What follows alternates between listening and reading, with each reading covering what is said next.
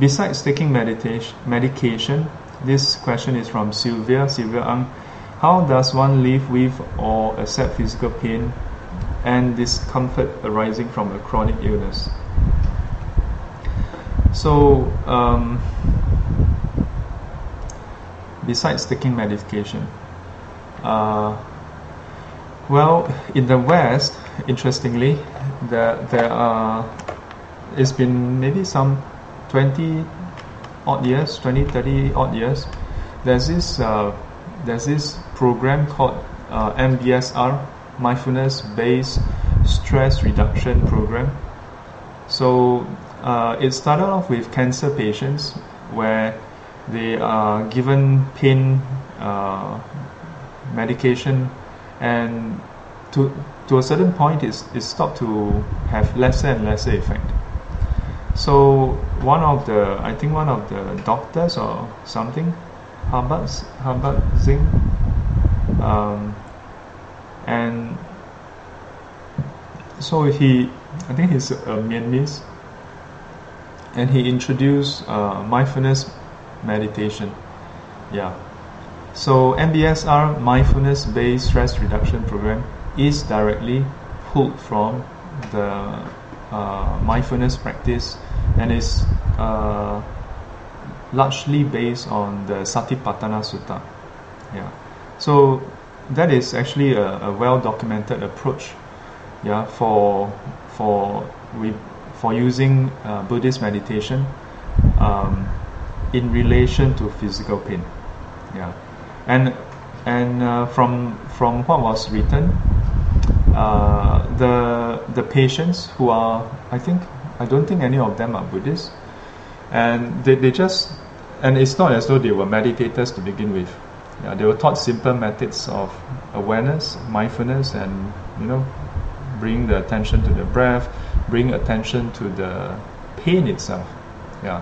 So this is something that is, I think, quite unique in Buddhism, that instead of running away from the pain, before there's pain, to train ourselves to be able to be mindful, to be aware of our body and mind. Yeah.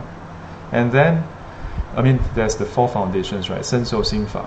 Yeah. So body, feelings, mind, and mental objects. Then, such that when pain does arise, we are able to face it. We are able to observe it, to be aware of it, without being averse to it. Some people say embracing it. I like to perhaps highlight that it's not so much embrace as in liking it. Yeah, I don't think we should be liking pain. I think that would become masochistic. Yeah, but rather to be able to accept that pain is part and parcel of life, that the pain that arises is part of the nature of this body. The body, with all the senses that we have, in particular the physical sense of touch, is the largest organ, sense organ anyway, is capable of giving us painful, pleasant, neither painful nor pleasant sensation. Yeah. This is taught by the Buddha.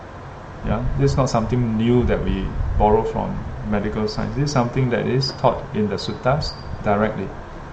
Yeah. And this practice helps us to in a way come to terms with it, but more about acceptance. Yeah. More about kind of like learning to live with this other aspect of our body. Because if you think about it, nobody actively go and look for pain, right? Yeah. But we do actively look for pleasure. For the most part of our daily life, our body gives us neither painful nor pleasant sensation.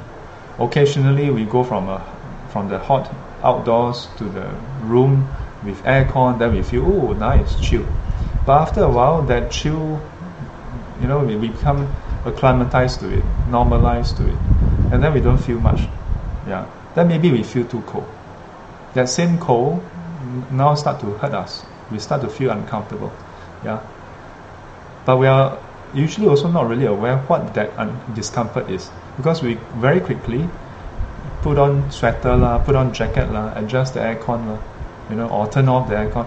We are constantly trying to change our experience to regulate it, which is no crime and shame, but as a result, we miss out on the chance to learn more about the experience. Yeah. So in the Buddhist practice, it's about learning more about this experience, knowing more, and through this direct knowing, direct seeing, then the way we relate to it becomes transcendent. It transcends the usual likes, dislike. Yeah. And so that's how the practice can help people to live with or accept physical pain and discomfort. Yeah. And I think this is something that is very helpful for people to learn to do even before they have any chronic illnesses. In fact, I would say even better if they start before that. Yeah. But the trouble is sometimes, no pain, no itch, then no impetus. Yeah.